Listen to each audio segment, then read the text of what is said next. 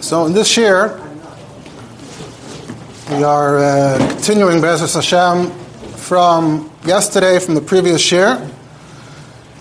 Yesterday ended up being mostly a very general and broad introduction and background to this topic, to this sugya. So I don't really want to give a lengthy recap, but in the meantime, I found a few additional points and sources that touch on what was already discussed. And at this point, I can already see we're not going to even finish in part 2, so I know there's already part 3, so you don't have to feel like we're in a rush. We can take our time. Hopefully not overdo it.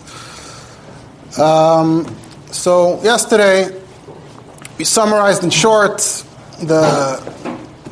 just in a few words, the Torah discussion, the halachic discussion, mainly with regards to Yidden themselves.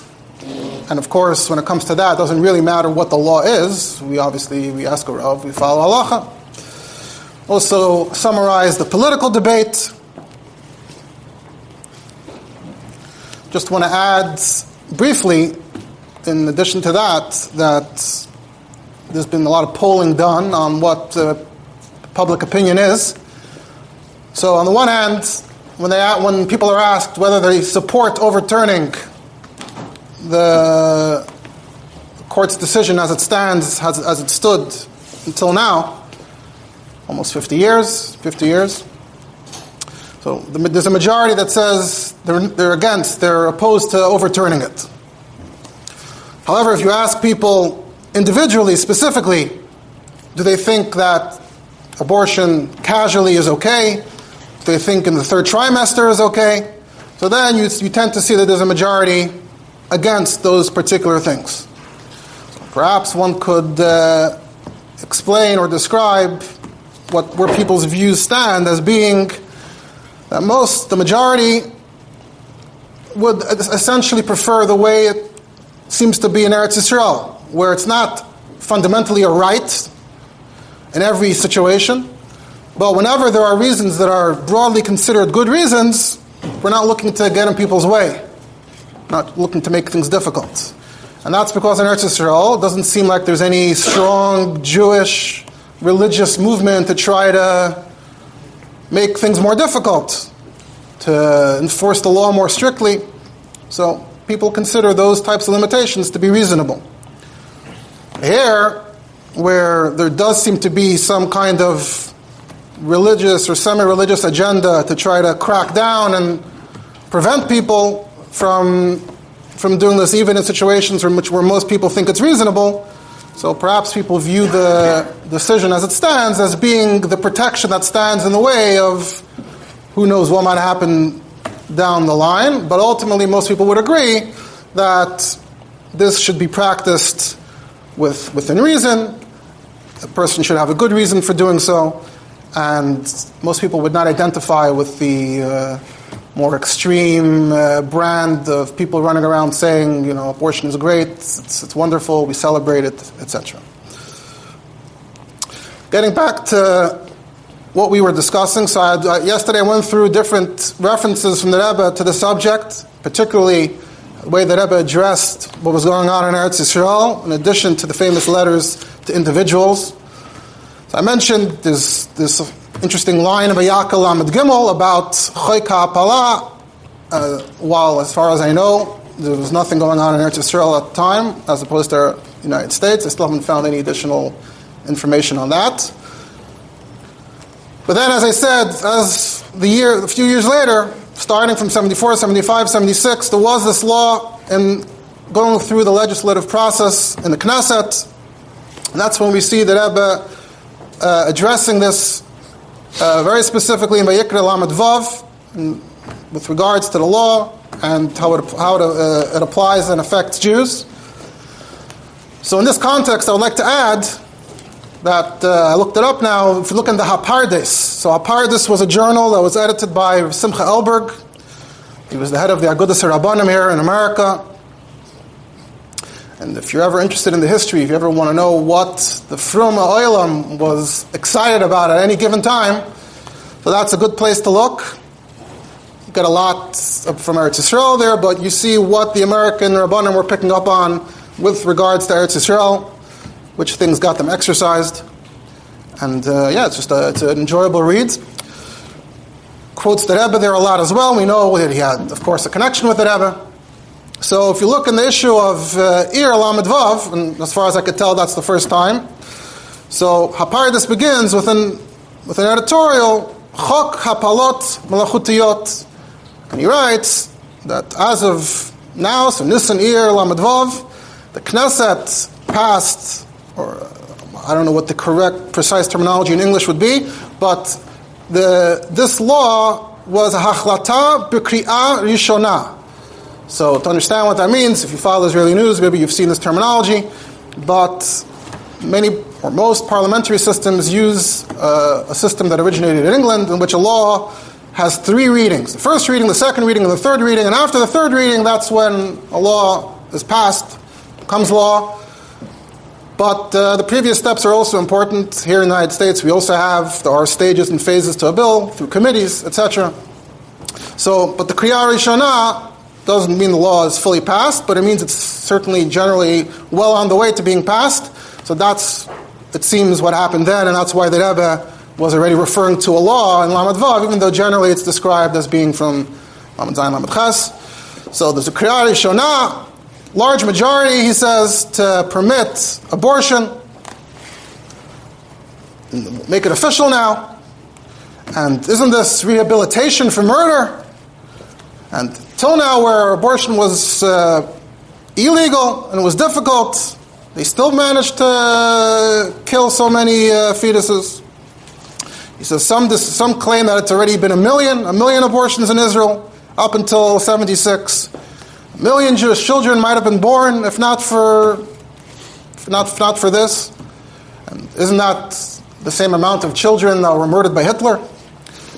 And if that's the number you get when it's illegal, imagine when it's legal. Some say it's only been 100,000 until now. You should know that the Rebbe, when the Rebbe referred to it, the Rebbe said that last year alone there was 50 or 60,000. Those that say that it's only 100,000, but still a lot less than the number of Jews that were killed in the Israeli-Arab wars, etc., in this direction. So that gives you some more background if you want to understand what the Rebbe was referring to in Lamed Vav. And in Adar Lamed Zayin, Haparidus printed a letter from Moshe Feinstein from the end of Shvat. And Moshe was writing that every seemingly in America, how to speak to the community about speaking up in protest about this law of abortion in Israel. So you see how engaged the community was in these types of things. Again, in this Lamed Ches, Elberg writes about it again and says he reports that the law has been fully confirmed and passed with support, with the votes, which yesterday had in the interim won the election. They were leading the coalition, so the could actually passed it in its final form. Guys, America is far from perfect. Well, is conflicted and away from a tough battle to prevent the the Knesset itself is voting in favor. What does he mean by that? So, what's the distinction he's making between America and Israel? So either he means that America passed law, right, it's sort of dictated from the court. I'm not a major constitutional and legislative expert. I think theory, possibly Congress have been able to overrule something like that, or at least to whatever extent, for a significant minority of Americans who were battling this decision for years. Anyway, this gives a bit more context to where the Rebbe was coming from in Lamed Vav and in the years that followed, and we see how the frum world was reacting, and we see how the Americans were reacting. And again, as far as I know, I cannot find any immediate reaction to the American decision here in 1973, which doesn't prove anything necessarily because it's harder to search all public search works. It's harder for Jewish responses in 1973. I checked through the issues of Haparidus and I didn't see anything. The reason for that might be is just on that time Shlomo Goren gave his heter, infamous heter from Mamzerim. Literally, I think January 3, the exact same time. So, looks like the Rabbah parts really exercised and agitated about that well, so perhaps overshadowed what was going on here. Like, now, pointed out to me though that mentioned yesterday this Israel that's involved in politics to some extent in America. So, as we know, this Israel, one of the primary things they do is they do get involved in legislative affairs. They lobby, usually in areas that are related more directly to how Jewish community can be Mekayim permits or thrive. But actually later years, as far as help in later years, Agudas Yisrael actually did involve itself in this question about what the Supreme Court ought to decide. And I'll quote from an article written by Rabbi who writes in the name of Agudas Yisrael. Just a few days ago, a few days after the news broke, he wrote an opinion piece in NBC News. The article is entitled "Why of Wade Being Overturned." For decades, over years we have held with the Court of Abortion, such as in Planned Parenthood versus Kennedy over Roe. And this is 92. To our chagrin, 1992 opinion of Roe did provide some limitations. So he's obviously also find Mekayir's 92 about this. Here he's quoting and referencing it right now in this context. He adds, after is upheld by traditional Judaism abortion. While there are many Jews who face the right to abortion, Jewish religious movement that wholeheartedly embrace Roe, it means non-Orthodox, those sources of such legal tradition consider abortion to be a quote-unquote right that can be changed to act. He is alone our responsibility, our rights. While Judaism considers a fetus something other than a baby, it considers it the responsibility of women and men to be concerned about not babies, that is, potential lives. There's no reason, of course, for Americans to reflect Jewish religious values or any others, but Americans believe that the abortion issue transcends parochial concern. Non-religious considerations, similar to many folks of Roe, considers the 1973 landmark decision to be jurisprudentially faulty for having magically pulled a shiny new right out of the constitutional hat and to have been societally unhealthy for opening the floodgates to mass feticide. So he's sort of twisting his way around, justifying Agudas Yisrael's position, not looking at the first Yiddishkeit, but it just seems so egregious that we can't help get on board. Along, he writes, so leaving the state voters to respect for personal freedom with basic life, as a reversal will do, strike me as while the howls of outrage in that scenario strike me as overthought. At the same time that I will heartily welcome a reversal of Roe, I have concern about what might follow, such as legislation to force fetus full rights as a person, or that outlaw abortion without exception. There are cases where the option does need to be available, like when a pregnant progresses the potential mother, the Jewish law in fact requires abortion in space. Obviously, he's referring to some other religious people that go far more extreme, at least potentially. And the vast majority of Americans are of similar kind, links to surveys, I suppose. There are also pregnancies as genetic abnormalities will face a fatal disease at birth. Some Jewish sources consider that a circumstance in which a woman might also be sanctioned to undergo an abortion, including the shita that's known as the Tzitz Eliezer shita. This is why Agudas Yisrael of America has never supported any legislation that wholesale outlaws abortion without exception. So he's kind of saying the right that was expressed in that decision is so extreme and so egregious that you don't even have to be religious to find it offensive. We're not supporting any particular law in any particular state. We leave it to the states to figure out how to balance it. We hope that they balance it in a manner that's more in line with our views and more extreme. But it's interesting, not even speaking in the name of Sheva Mitzvos B'nai Noach, this is a stance that doesn't seem like they filed any briefs this time around, but certainly doesn't hesitate to mention that they have in the past. He goes on in this vein.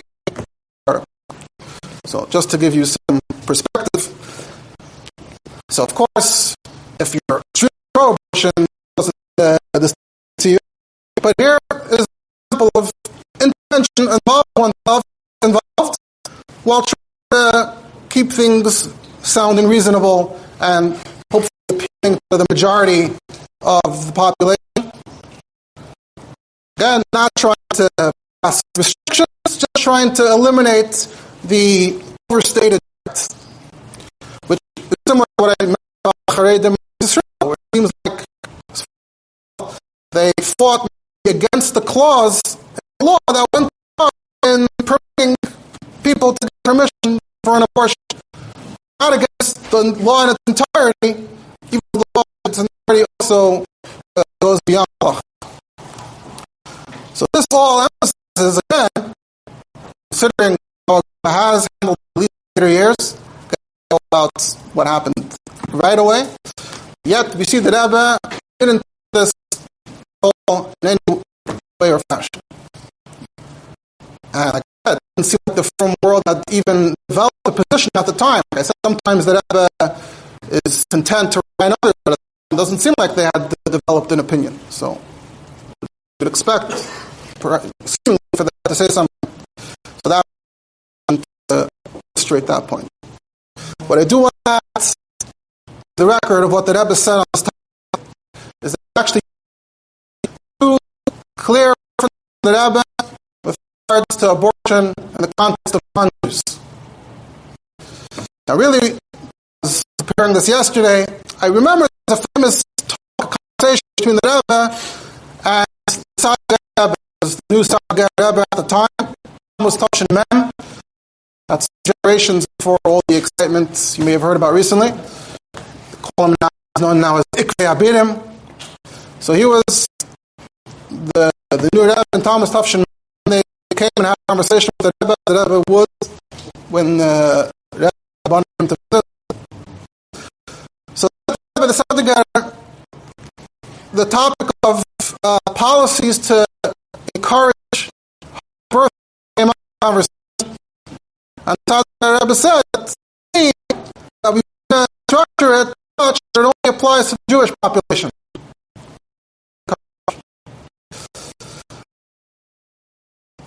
Disagreed, which is very surprising. That's why surprising it is in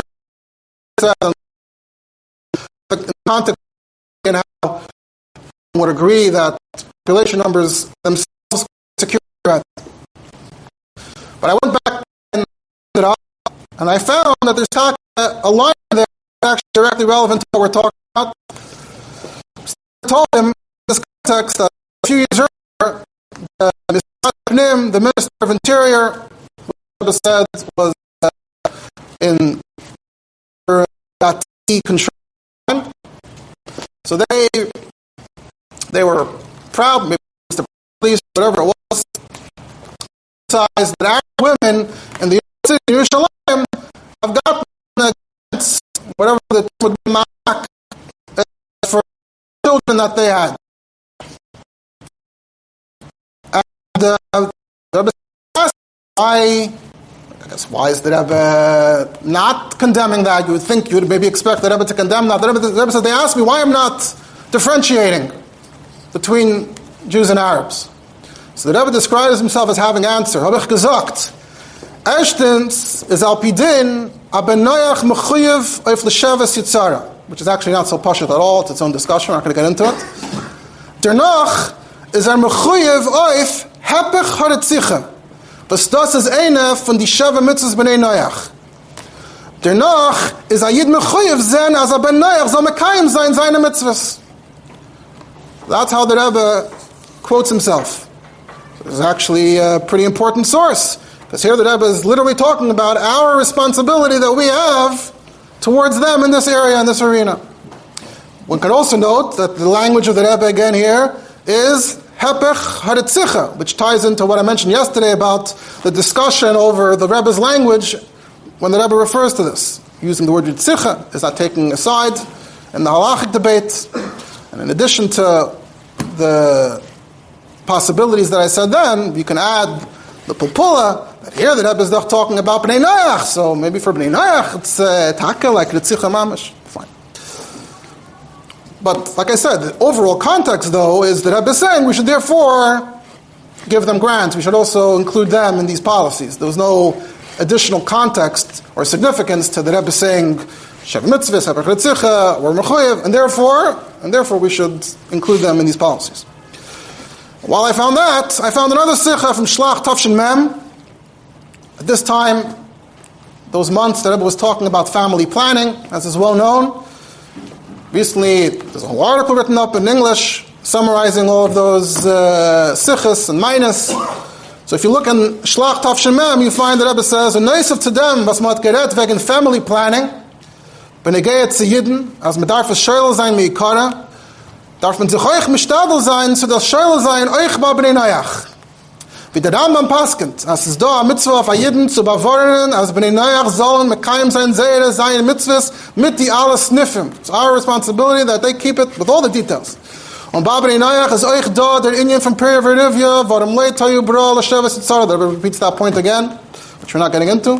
But noisef l'zeh, Kame Inyanim, was mit tut in dem Inyan, seinen an Inyan von Ritzicha und Gzela. Gzela also. Was der Fahr darf man das bewahren, euch bin ich zu sehen.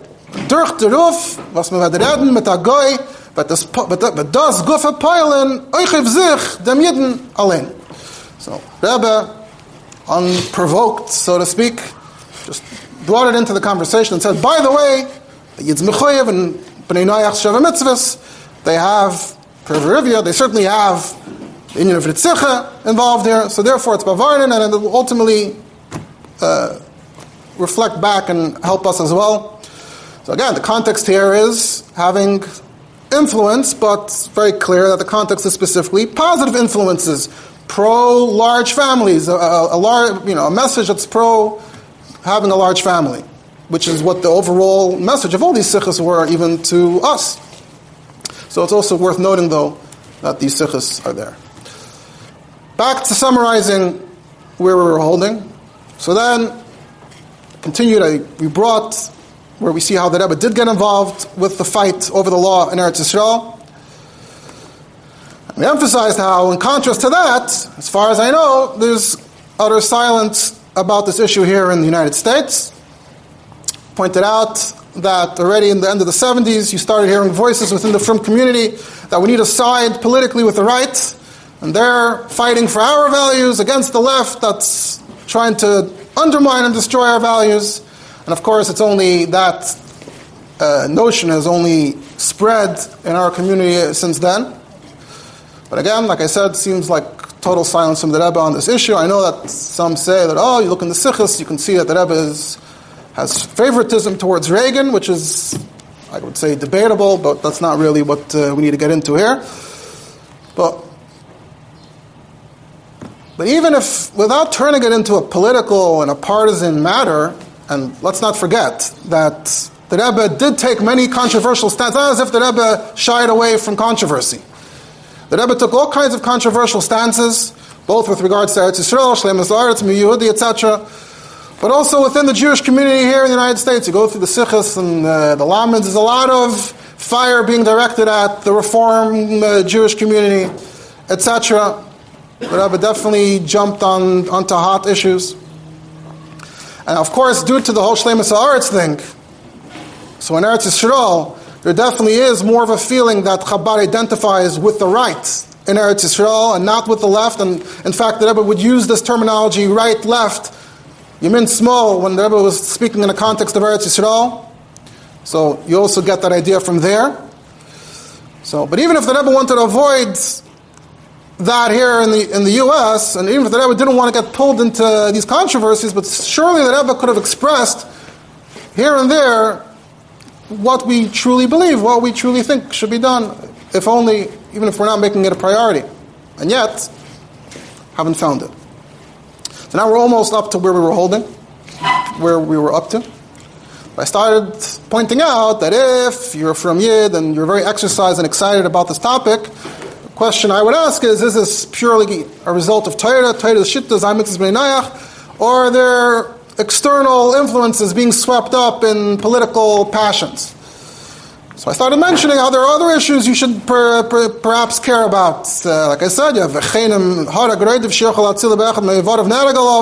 what about laws that relate to that? Or what about policies that relate to that? So now we've fully caught up. Now let's continue what I wanted to say. So from Ritzicha to Avodah Zarah, someone actually, right after the shir, someone said, what about Avodah Zarah here in America, Christianity? I said, that's literally the next sentence that I wanted to say.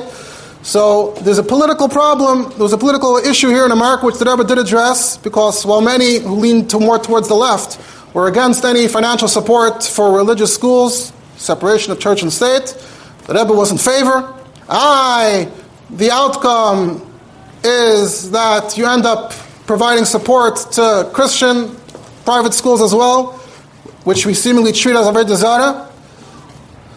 So the Rebbe wrote a number of responses to that.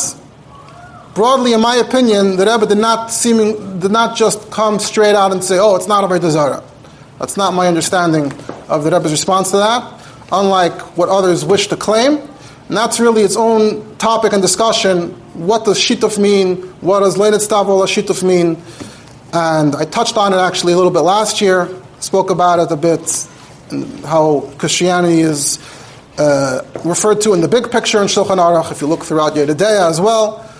And it's actually come back up again recently as a result of the Hashmatis from the Alter Rebbe Shulchan Aruch, which has this passage. And there were those saying, so now we see finally on the record the Alter Rebbe also holds the Leinet Stavol Shittuf. And I had a big debate with someone about it recently, and maybe we can turn that into a shir sometime in the future. But what it looks like from that whole episode is that the Rebbe's first consideration isn't necessarily a literal adherence to Sheva Mitzvos B'nai Noach. Because if that was your top priority, so then you probably don't want any funding to strengthen that. So I was giving examples of issues that might go politically in the other direction. But let's go back to right-wing causes. Let's move on in Sheva Mitzvos to dinim.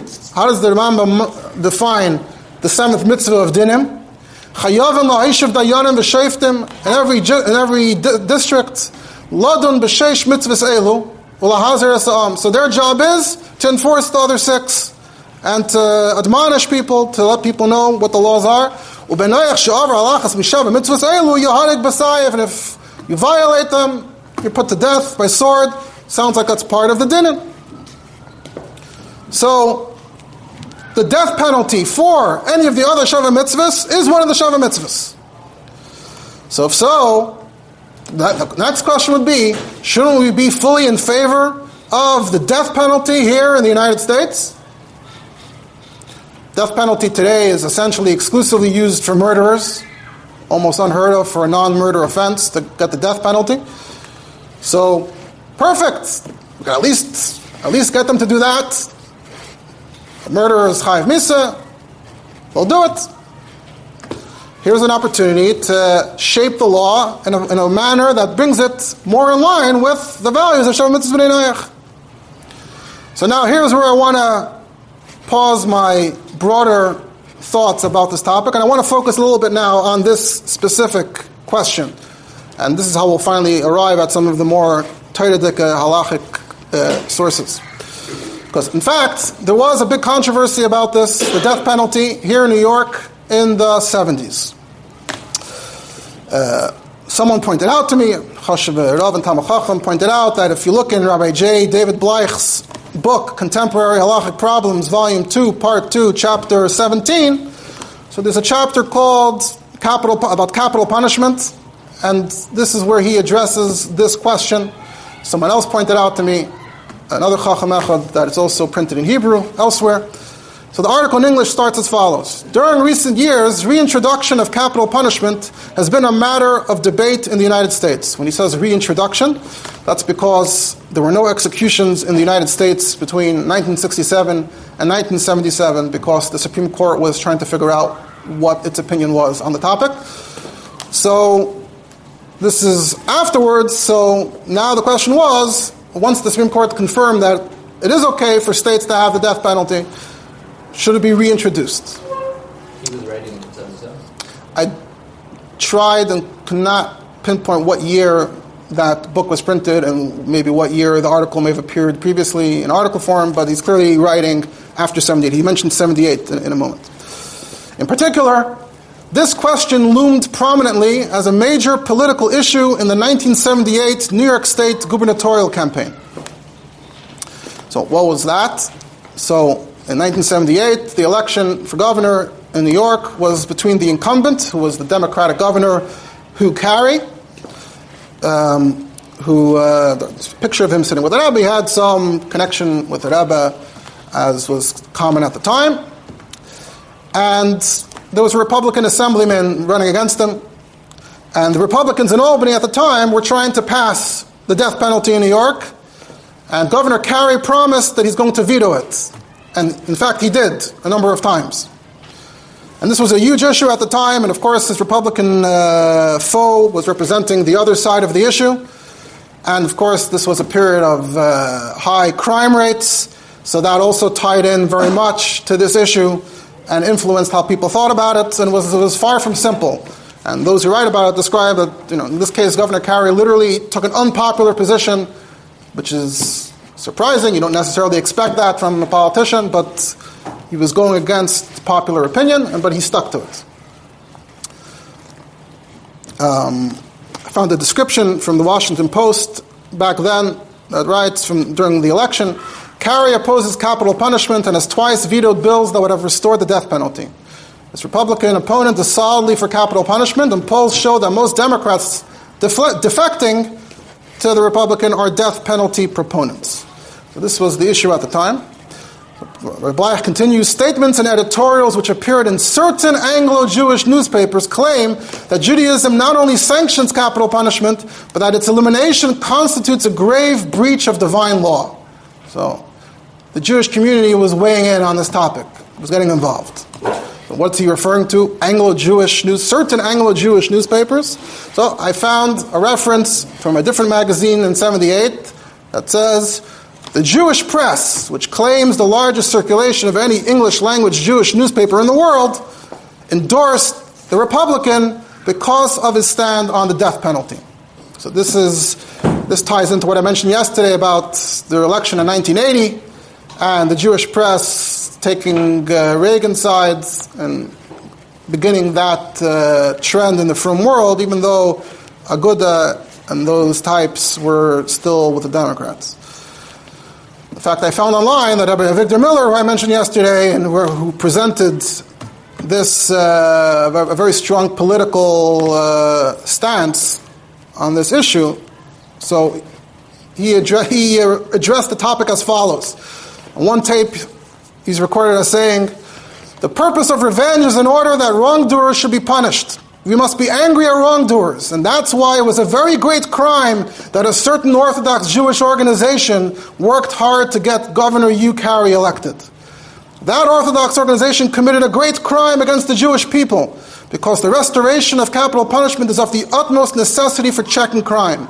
And you should keep in mind that these people, the Orthodox group who fought to have Governor Carey elected, have done a very big disservice to the Jewish people, because revenge is important. And it functions so that we should be angry at criminals and wrongdoers. When people have atrophied their natural instincts, when they lose that feeling of revenge, that's when crime flourishes and justice is no longer practiced. This was November 78, I guess right after the election. Another tape he's quoted as saying, and so, how long, fellow Jews, will you be blind and you'll vote for such people like Governor Carey? You don't even think twice. Such a Russia Marusha. Carey is the one whose hands shed the blood of all these innocent victims when he vetoes the bill for the death penalty. Carey is the arch murderer, etc., etc., etc. All the Jews who support him are shedding blood. Fine. That was the environment, the climate at the time. So even before 1980, as of 78, you already have Victor Miller and the Jewish press aligned against the Aguda. This was the inspiration for Rabbi Bleich to write this article, trying to be a little more, instead of just using rhetoric to examine the Makairis and see what the Makairis say, and we'll get to it in a moment. So this was Dafka, a time when there was much confusion, conflicting messages in the Frum world. And again, do we see anything from the Rebbe on it then or any other time? As far as I know, we don't. So now I want to focus a little bit on this topic and on Bleich's article. Now if you look at the article, you could tell that seemingly he's trying to reach the conclusion that we don't necessarily have to support the death penalty. Not that there's anything wrong with that, but that seems to be where he's heading. So the question is advocating for the death penalty, does that mean we're actually getting them to do Sheva Mitzvos b'nei Noach, or maybe it's also going to have unintended consequences that we don't think are right? So this is how he defines the questions. Number one, do they have the power, b'chlal, to perform capital punishment ever since the Sanhedrin stopped? Number two, can they give capital punishment even if it's just circumstantial evidence? Number three, if there's a king, does the king have the power to administer capital punishment if there's circumstantial evidence because the king has extra power? And four, this power, this king's power, is it restricted to Jewish kings or do non-Jewish kings have it as well? That's how he defines the questions going into it, and that's the direction he heads in. Because the Rambam writes here, "Ben Noach nerag be'ed echad u'b'dayan echad b'lo yasra v'al pi kroivim." When you read through the parak, you get the impression that there'll be a lot of killings if we were to follow this very literally. We'll get back to that as well, Mitzvah Hashem. But the truth is that today, most murder cases don't exactly transpire even with an Eid Echad who says, "Oh, I know you, you're my friend, oh, you're my neighbor, oh, you're murdering that person, oh, I just witnessed that." That doesn't tend to happen, really, the way you would imagine it from learning Mishnayos and Gemara. Even if he does know him, it might be a fellow criminal who's sitting in prison and is cutting a deal, which raises its own questions. So generally, in order to prove a murder, they're using evidence, what he calls circumstantial evidence, that this guy must have been the murderer. And he is essentially aiming to make the argument that that's not included, the death penalty in those cases would not be included in Sheva Mitzvos b'nei Noach.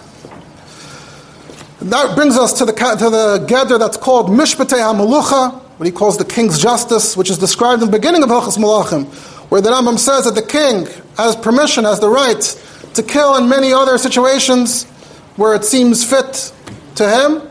You see this particularly at the end of Perek Gimel of Malachim, Kalar Hargan Afashis, Shaloi B'raya Brura, murderers who there's no clear evidence. Oy B'lei Asira, Afilu Be'ed Echad, Oy Seine Shaharak B'shkaga. But the first one being Shaloi B'raya Brura, Yesh L'melech Rishus L'harig Oysam, L'taken O'elam Kafi Ma Sha'ashot Tzricha. The king has the right to carry out penalties as he sees fit. And he can kill many in one day, etc., to make a statement. So the question is, if this applies also to our government today. So at the end he concludes as follows.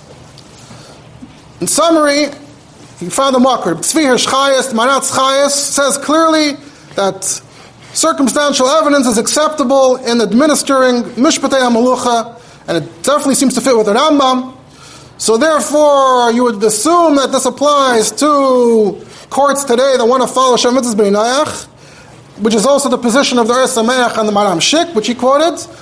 He says, no compelling argument has been advanced in support of this thesis, meaning, Ayr Tzvi Hirschchayes and the Ur Sameach and Maram Shik say what they say.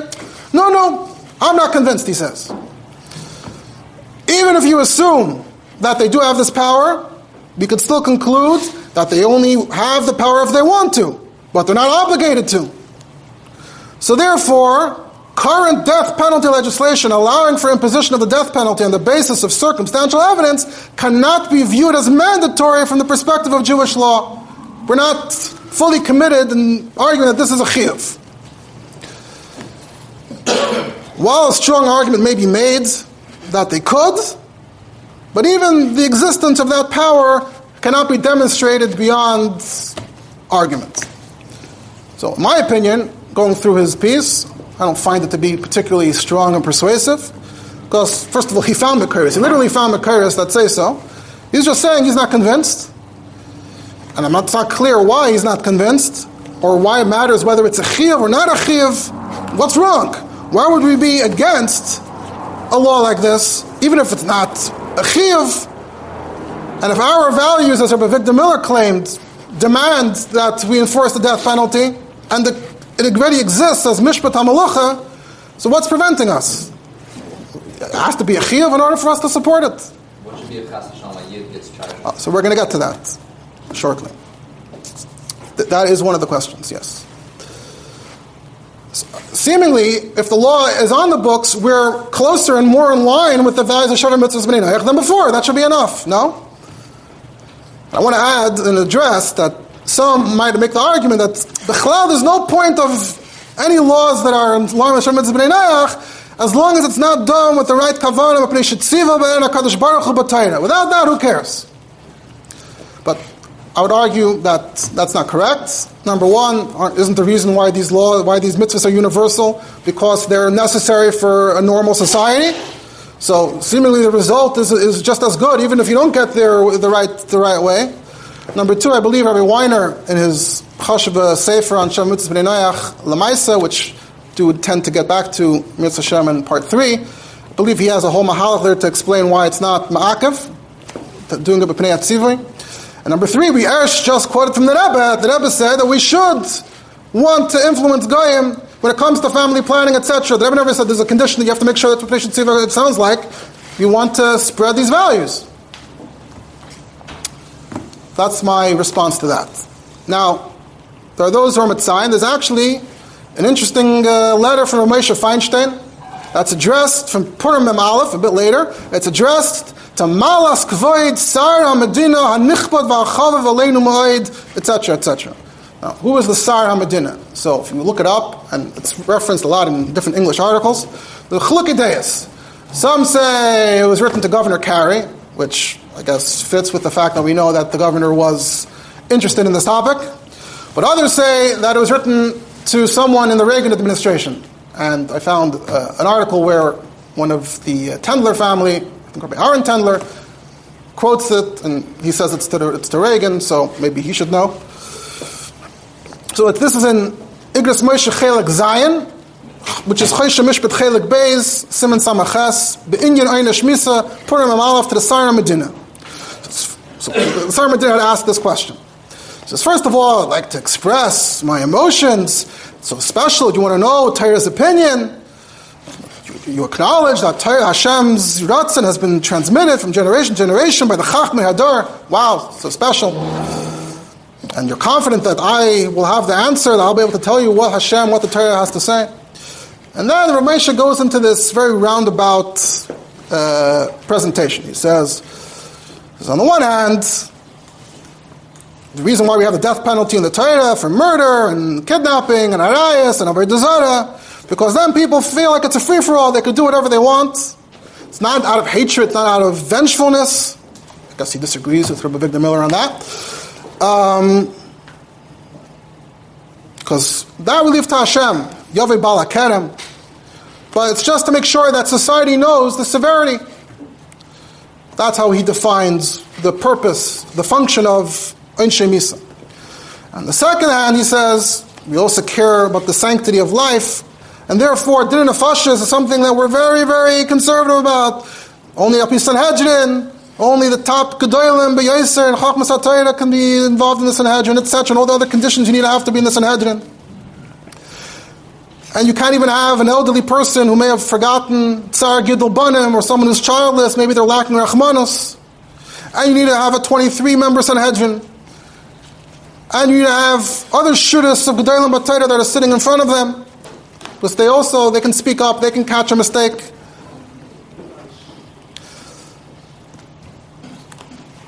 And you can't be done Dinei Misa, Dinei Nefashis, based on Umdina, even the greatest Umdina, even if it seems very likely. You have to be Shneid and Kshedim, etc., etc. Much in this vein, in Hasra. And that's why Misa almost didn't occur. Only Kshabes Mikdash Hayakayim, and you need to have the Sanhedrin of Shem V'Echad, who are even greater. That's why we haven't been done Din Nefashos. And still, we almost don't find Ramesha says that there were Jewish murderers. Why? Because they had a Torah education. It wasn't because they were afraid of any punishment. Okay, so the drift seems to be that maybe we're not so into it. But then he says, that's all when there isn't runaway murder. Chazal, Torah is talking about a situation where there's a crime of passion, a particular situation ends somehow in a murder. But if there's just constant crime, as we have today, because murder has lost its severity, or there's just a large quantity of murderers, so then how you done in Lamigdar Milsalam Noya Maisid at Sichashu Atzalas Amadina. So then you want to maybe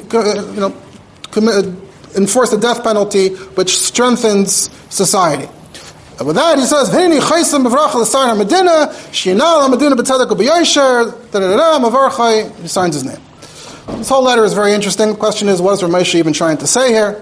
What does the whole thing about Sanhedrin have to do with this? Seemingly, when it comes to Bnei Noach, there's nothing about being so careful and concerned, and what does this have to do? And it's not totally in Sanhedrin, and maybe we'll get back to that. But then, final thing I want to talk about for today is I found a very interesting tshuva from this period in Rabbi Menashe Klein's Mishnah Halachos. And you always know that you can always expect an interesting response for Menashe Klein, especially when it's an interesting topic like this. So in Mishnah Halachos Chelik Tes, Siman Shin Tzadik Vav, is a tshuva be'inyan I yesh la'oider das hakol ataken achoik lareg haritzeach adam, and it's back from 78, from Tishrei of 78, and it's addressed to Rav Agoyin, etc., Rav Rom Doiv Hecht of the Igad Rabbanim of Artis Abris. He says, I received your letter, and the letter had been sent earlier, I only got to it now. The shaila is, right now there's a Sharuria Gedola in New York about the death penalty. Should we be enforcing the death penalty? Halal Maiminim, Halal Masmeilim, there's the right, there's the left. If Igad Rabbanim should jump into this debate and tell people that we should influence to reintroduce the law and bring it back to when they used to perform the death penalty on murderers, and particularly since the murder rate has shot up, and they seem to be unafraid of the consequences, they certainly don't fear being killed. It's also Pasha Nageya to Pikuach Nefesh, considering the crime rates. And since Bnei Noach are mitzuvin al adinim al adetzicha, and we are chayev, those people say, to ensure that they keep the Sheva Mitzvos, and maybe to help their laws be more correct. So there may be a chiyav gomer. We need to get involved in this election and take a stance. Or maybe, the question that you mentioned, maybe they're going to catch a Jew, unfortunately, who also did something like this, a murderer, and they'll put him to death. That's not something we advocate. And then we're going to be responsible, b'dei shemayim, that our policy, our stance led this yid to be put to death. So maybe that's why we shouldn't get involved.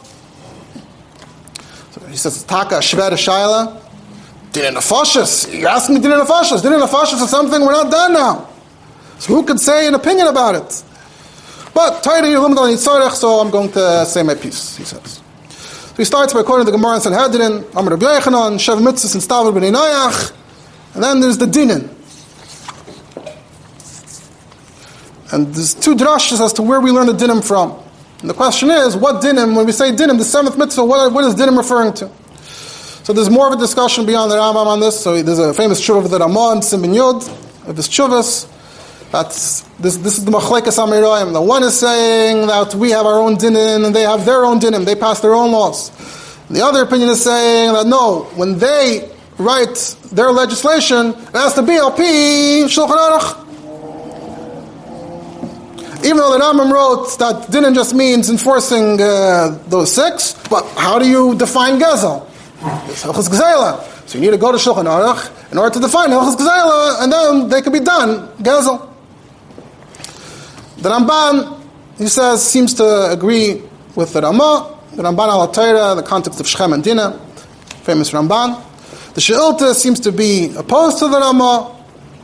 Okay, there's a discussion. But anyway, we know Bnei Noach have a tzivi of Dinah. He says, well, Rabbi Hecht, you said that it's pashut that we have to see to it that they are mekayim their mitzvahs. Rav Menashe Klein, a Haredi Paisik, not so simple. Well, we're responsible for them to do their mitzvahs. So it's quoting different Mekayos. Don't want to get bogged down too much. Mentions the Machlekes, these Hungarian Rabbanim, the Machane Chaim and the Ram Shik. I think I've quoted both of them before last year. Machane Chaim says that our dinim don't influence the Goyim so much; they can have their own. And even if Chazal say something, Leisosser doesn't apply to them. Ram Shik says no, we're fully on top of. We're being mamid their shaftim. We're micromanaging their justice system. So you see, there's already machlekes hapaiskim as to how involved we are in their justice system. He says elsewhere, I've said that it's essentially machlekes of the Rambam and the Ramban with Shechem and Dinah. The Rambam says they were punished, they deserve to die because they didn't punish Shechem. So they didn't do mitzvahs Dinah, so they were all chayav misa. The Ramban says no, that can't be. That seems to correspond to this question. It says elsewhere, I said there's also a chinuch. There's also a chinuch that talks about this. It sounds like that we are mechuyev to be on top of them, like the Rambam holds. But the chinuch says, when they're tachas yadeinu, when we have control, then we ensure that they're following their laws properly.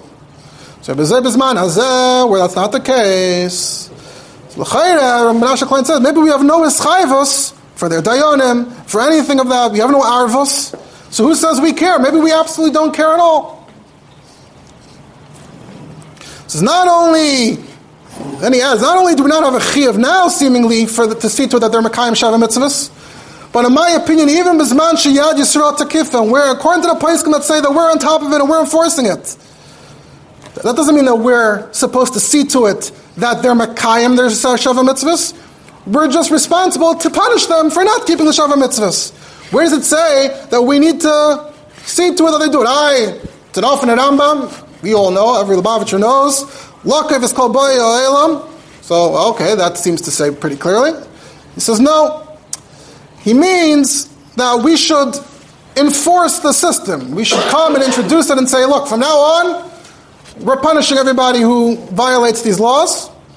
Once we've put that in place, the message has been put out. Now we can abdicate all responsibility. We take no personal interest into whether someone is doing the right thing or not doing the right thing. But the second someone violates one of the mitzvahs, then we have to kick in and put him to death. That's how he wants to formulate it. Huh? What kind of decision? The moment you kill someone for not doing it, you start taking some conviction that he is doing it. The moment that... If you're killing someone for not doing it, you're making sure that he is doing it. He's just trying to define it. Right now, the question is, should we take a proactive stance in shaping their laws? So, he's saying that Sheva Mitzvahs are Sheva Mitzvahs. It's up to them to figure out what to do. If they're doing it wrong, that's their problem. One day we'll punish them for it, but why do I have to push them at all to do things better, to do things more correctly? What's not clear to say that? That's... Why is he pushing? I would say probably the frame of mind, the mindset. Like I said, I think the mindset among these types is that we have to interact with the guy. Obviously, the simple meaning of the Rambam, as the Rebbe understands it, is clearly that, yes, of course, we have an achrayus, and we want the world to be a better place, and the purpose of these mitzvahs is for there to be an olam, metukan, so obviously that means you want to be on their case throughout the whole long. But that's how he wants to argue.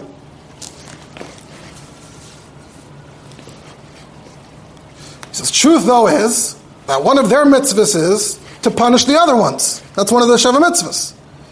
And someone who's a murderer should be put to death. And they can't change the halachas. It's not like they can pass their own laws and their din and overrule the din HaTorah that says that a ritzayach is chayav misa. They can't come and say, well, our din didn't say otherwise. We're being mekayim mitzvahs din and therefore he's not chayav misa. No, we can't say that. That's something that I want to really talk about in part 3. But the standard assumption is that, of course, they can't override the punishment. And even if they all come together and they vote to change it, it's nothing. And they'll all be chayiv misa because they were all over on dinim. So it's not just about encouraging them to be good people, to keep mitzvahs.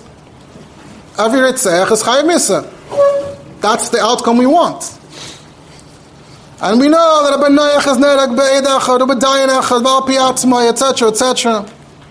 The Cham Tzvi says, a guy who sees another guy being over in Sheva Mitzvos, he has to be done over Hargay al Mekayma. He's the aid, he's the dayan, he has to carry out vigilante justice like in that situation. So Bazai, if they're already chayav to have shoftim and to put these people to death, and otherwise they won't do what's proper.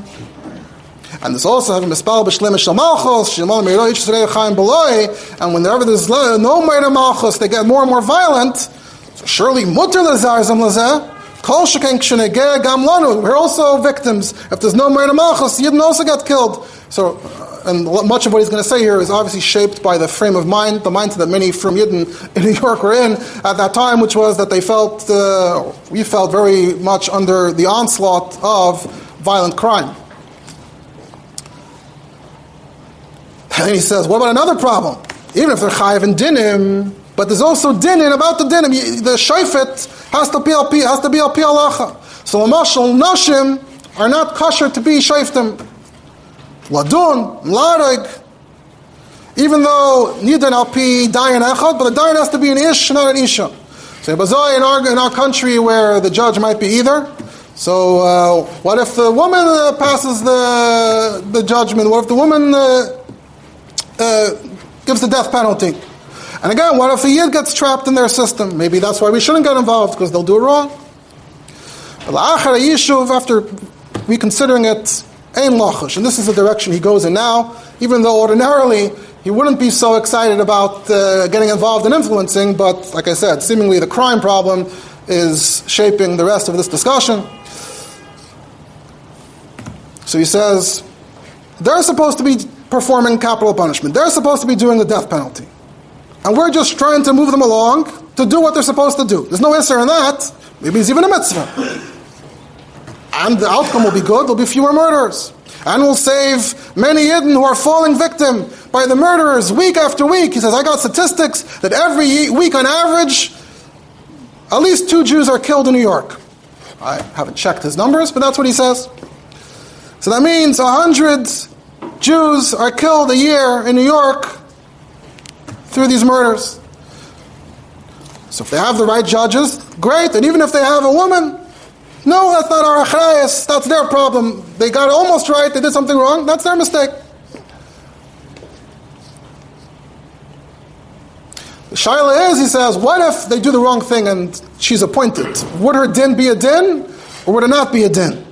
He says, there's a whole discussion about Devaira, Isha Neviah. Seems like, even though you're not supposed to, but at some point the Yidden did, seems like her judgments were binding. Maybe, even if it's wrong to do, but maybe once she's elected, she's appointed, maybe even the Torah would acknowledge that the din is a din. What about a Yid getting pulled into the system and will be at fault? So he says, no, and for the last 2,000 years, wasn't the government putting Jews to death? Putting murderers to death, including Jews? Not our problem. He says, that's the taina of the liberals, tainas liberalim, that they want to eliminate the death penalty altogether because they have this rachmanus on one reitzeach, right? Because on one reitzeach, maybe they feel bad. Maybe we're going to kill one person who doesn't deserve it, or whatever. What about, or they're weighing the life of one murderer versus the lives of all his potential victims. So, arguing that what if a Yid gets caught in the system is like the liberals. You're like, you care about that one Yid who might get killed versus all the Yidden that are being killed right now. We have to save the Yidden from the murderers. If there's one guy who goes, and that's his fault. He's a ma'aber atzma ladas. Why did he go and commit that murder?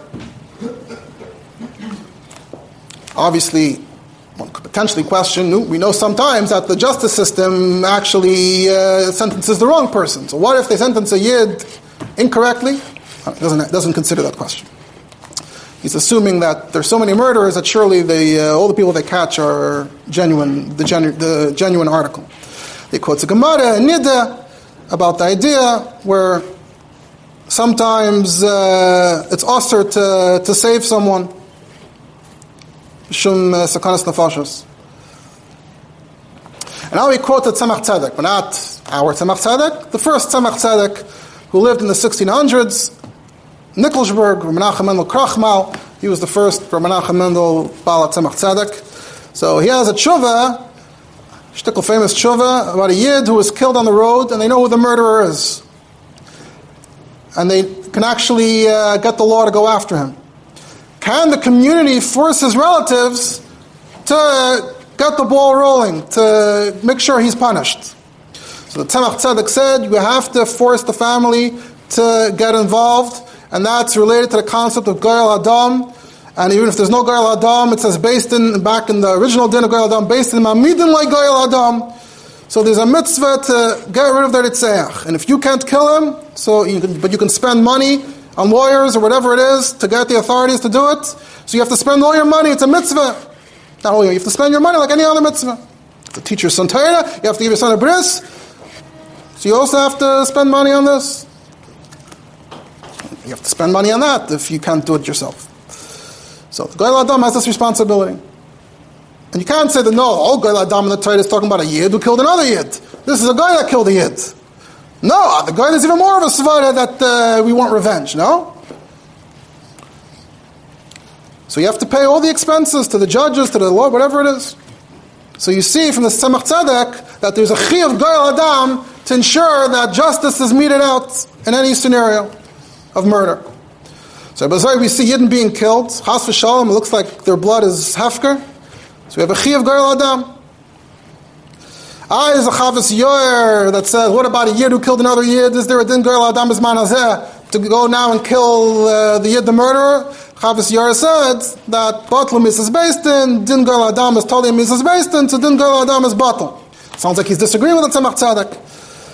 However, in Nimukei Maharam Meersburg, earlier in Germany, end of the Rishonim, I think, he writes, there isn't in Goyal Adam Bizman Hazeh. So you see it's Machlekes HaPoskim at least. And he says, even the Chavis Yor was talking about a Yid who killed another Yid.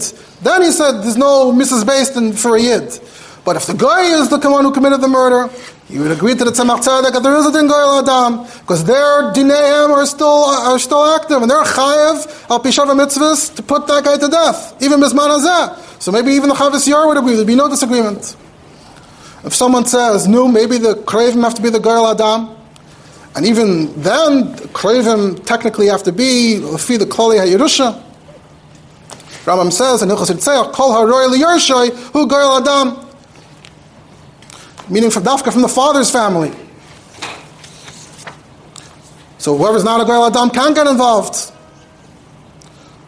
So the Rabbanim shouldn't get involved because we're not technically the Goyal Adam of all these victims of homicide. He says, no, Ha Burcha, that's not true. So the Tzemach Tzedek said that even if the Goyal Adam doesn't have enough money to see the process through, or they need to spend extra money, so then we shouldn't make the guy pay even more, and we're afraid that the Krevim aren't going to fight for justice. So therefore, everything else could go in schar militzis. Militzis, I guess, would be paying someone to speak on our behalf. Apparently bribery is just part of the process. So all those expenses should be from the kol. So the Tzemach Tzedek said, ultimately, the kol is responsible on the hook to make sure that this is seen through. Otherwise, our blood will be kahafker. And he says, that we would go after the Reitzchem, and even if we knew that we wouldn't be successful, but we had to fight to show that Yiddish blood is not hefker. That's what the Tzemach Tzedek says. So you see two things. Number one, there is a din Goyal Adam, and number two, there's a chiyuv on the community to also stand up for the victims. So Yiddish blood is not hefker. Otherwise, every Yid on the road will be in danger. No one's even following up. So everyone has to get involved. And even if you don't know who the Ritzeach is, so you make noise. You make noise. Oh, we're trying to scare the murderers, trying to intimidate them. This is all important. So we have all these reasons apply. And there's so much danger surrounding us every day. And every day we see how one day a woman is attacked, a man, a boy, a girl. As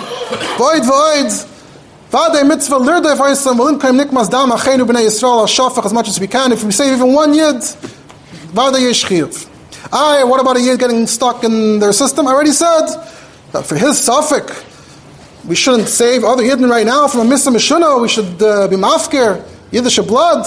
I already said that's the Tainus HaChavshim, the Civil Liberties Union. That's what he writes. The ACLU. They're the ones fighting against the death penalty. They want to protect the murderers. And that's why we don't have the death penalty anymore. And that's causing all the murder, he says. So, someone who goes ahead and actually commits a crime and gets caught, that's a ma'abed atzmei l'das. He knew if there's a death penalty, he knew that. He should have known. We should never do that ourselves. And he even adds, the chas v'shalom l'mois shalem, so according to Menashe Klein, if a yid commits a murder, chas v'shalom to hand them over. That's in line with his famous views on Messina. But here, we're not actively, it's just the law will ultimately entrap him. That's not our problem. Then he quotes, they have chuvas, mekayres, about how the word Yishayim in Spain, the word dan, either chiyav misa, or they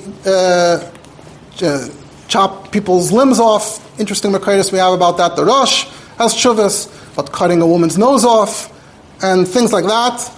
And either there were parats ba'avera, or the Goyim had more stringent laws themselves, so if the Jews were not enforcing similar laws, it looked bad for the Jews.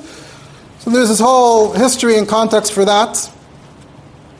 So with that in mind, so me'ata kal v'chaymer, if for those types of reasons they did carry out einish misa, so surely here we're saving Yiddish lives.